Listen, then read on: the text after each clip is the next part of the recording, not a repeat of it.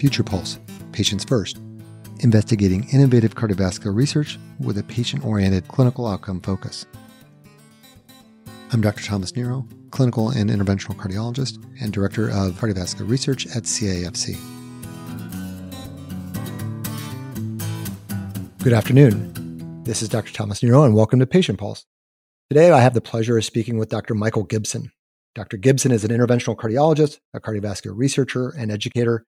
He is the CEO of the Baim Research Institute at Harvard Medical School. He has authored thousands of papers and has led clinical trials in interventional cardiology, preventive cardiology, in antiplatelets, antithrombotics, in statins, in devices. There's almost no part of modern cardiology that Dr. Gibson hasn't touched. In addition, he is the founder of Wikidocs and is an accomplished painter. I'm not sure that there's anything that he can't do.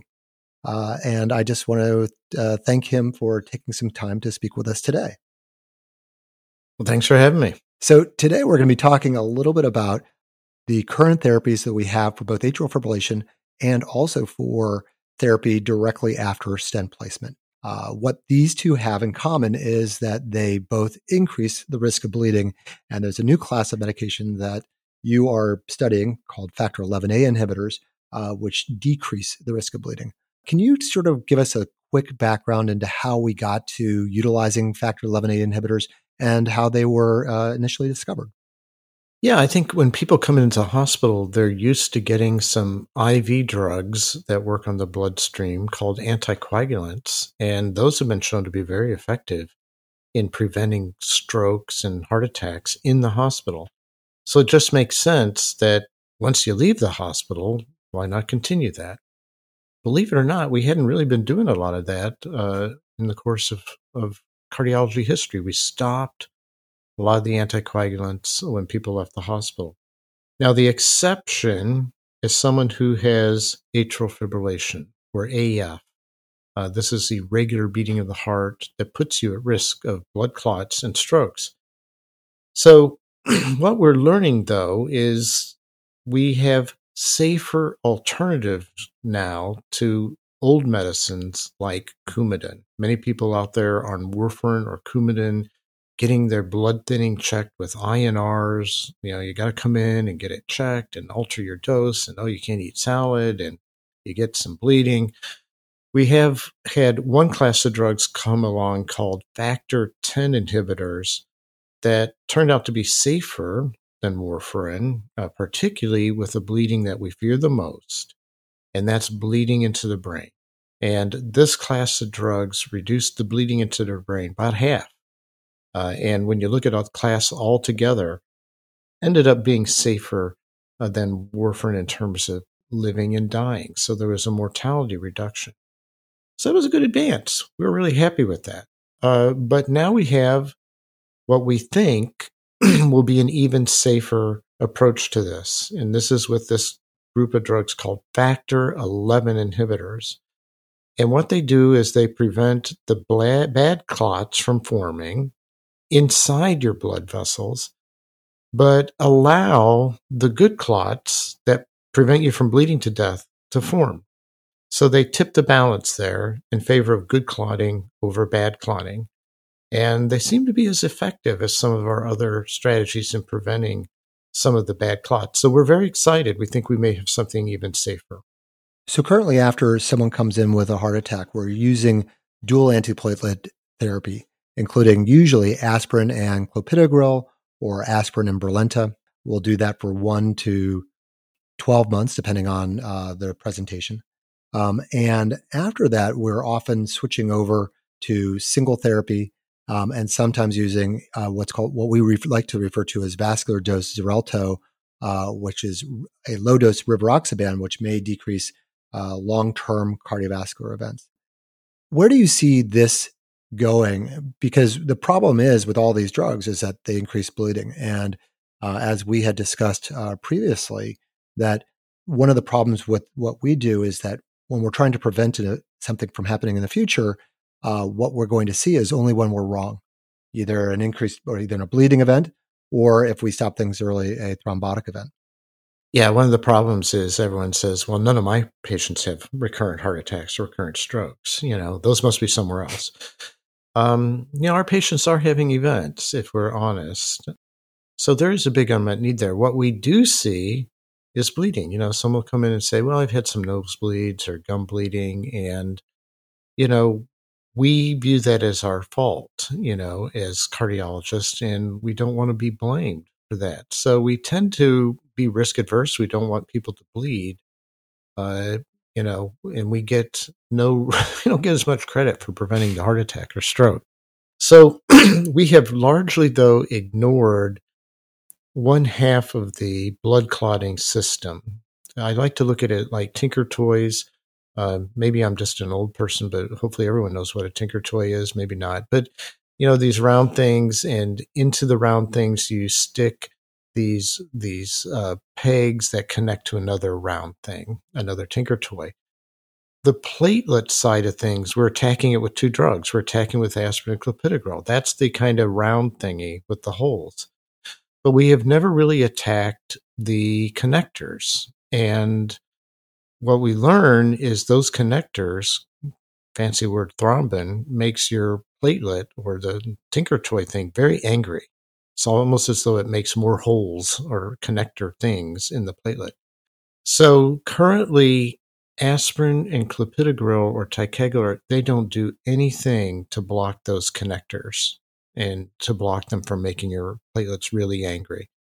That's why a lot of us have hope that by inhibiting both the platelet and the other side of the pathway, the thrombin side, in other words, blocking the round Tinker Toy thing as well as the connector, both of them, we will have a better success. Now, people are nervous that people will bleed, but what we've seen with this new class of drugs is that it's safe. It's not going to cause as much bleeding as maybe some of the first tries. So currently for your clinic and your patients, how long are you continuing them on dual antiplatelet therapy? And after you've ended the dual antiplatelet therapy, are you choosing one form of antiplatelet, or are you going over to a combination antiplatelet factor 10 inhibition currently? And what are our hopes in the future? I think I know the answer to that second question, but well, every patient's different. And if you're a patient, talk to your doctor, not to me. This is not medical advice, but I would say in general, I try and balance the risk of bleeding with the risk of having a clotting event. I try and go as short as I can, on the antiplatelets to minimize the bleeding if someone is at high bleeding risk. So if they're really high risk of bleeding, I'll give them a month of the two together and then only give one. And what I tend to do these days more and more is give clopidogrel or Plavix or ticagrelor or Brilinta. Those are the names of them. Give them alone. Aspirin can cause stomach problems and bleeding from your stomach. So I've begun to switch over to the other ones for chronic therapy. Now, if you're someone, though, who's at less bleeding risk and higher risk of a clot, and if you have a lot of stents in, or you have a stent in a very delicate location like your main artery, or if you have a bunch of stents in an intersection in your artery, I will use both the drugs out all the way to 12 months. And I'll also consider at a certain point the addition of what you said, low dose rivaroxaban, in those patients. Now, particularly if they have atrial fibrillation. I do have to say that rivaroxaban is not approved by the FDA for use in the United States, but is approved elsewhere for treatment of acute coronary syndrome. Rivaroxaban is approved, though, for chronic therapy. So part of the chronic therapy in patients, if they are at high risk, could be to add that low-dose rivaroxaban. The future will probably be, if we're successful studying the factor XI inhibitors, the son or daughter of rivaroxaban will be safer and may represent a viable alternative. The other place that we're looking at these medications is in atrial fibrillation. A lot of our patients have wanted to move off from warfarin or Coumadin for chronic atrial fibrillation over to the direct oral anticoagulants, the factor 10 inhibitors. I think that this new group, since it has such a significantly decreased risk of bleeding, will have an even better outcome than the current factor 10 inhibitors. Do you want to go over a little bit about where you see the current role of factor 10 inhibitors and what we can expect with the new class of medications? Yeah, in atrial fibrillation in particular, for many decades, we've used warfarin or Coumadin. And, it has been moderately effective. The problem is you have to come in and get monitored. You have to come and get your blood tested and get your dose adjusted. And there's a lot of collisions with your food. The factor 10 inhibitors represented an advance, like rivaroxaban and apixaban, by reducing your risk of stroke in half, or your bleeding stroke risk in half. And that was quite a good advance. But now with the new factor 11 inhibitors, we'll probably have an even safer drug. One of the things people dread the most is a bleeding stroke. That can leave you disabled. Those are more dangerous, some of the most dangerous types of strokes we have. So our hope is that this new class of drugs, the factor 11 inhibitors, will be even more safe and we'll have even fewer cases of those bleeding strokes. Yeah, one of the problems we have right now is the cost of the medications, and they're not insignificant. But when a patient has to present to pay for these drugs, what we're not including in that cost is the benefit of the decreased risk of bleeding. And we already have decreased the bleeding over warfarin by 50%. And if we can decrease it another 50+% with these, they really almost pay for themselves. Unfortunately, there is an issue with how we pay for medications and the cost of all these things going out, which I think is beyond the scope of this conversation today. But clearly, there is a plus side to all of this as we're moving forward.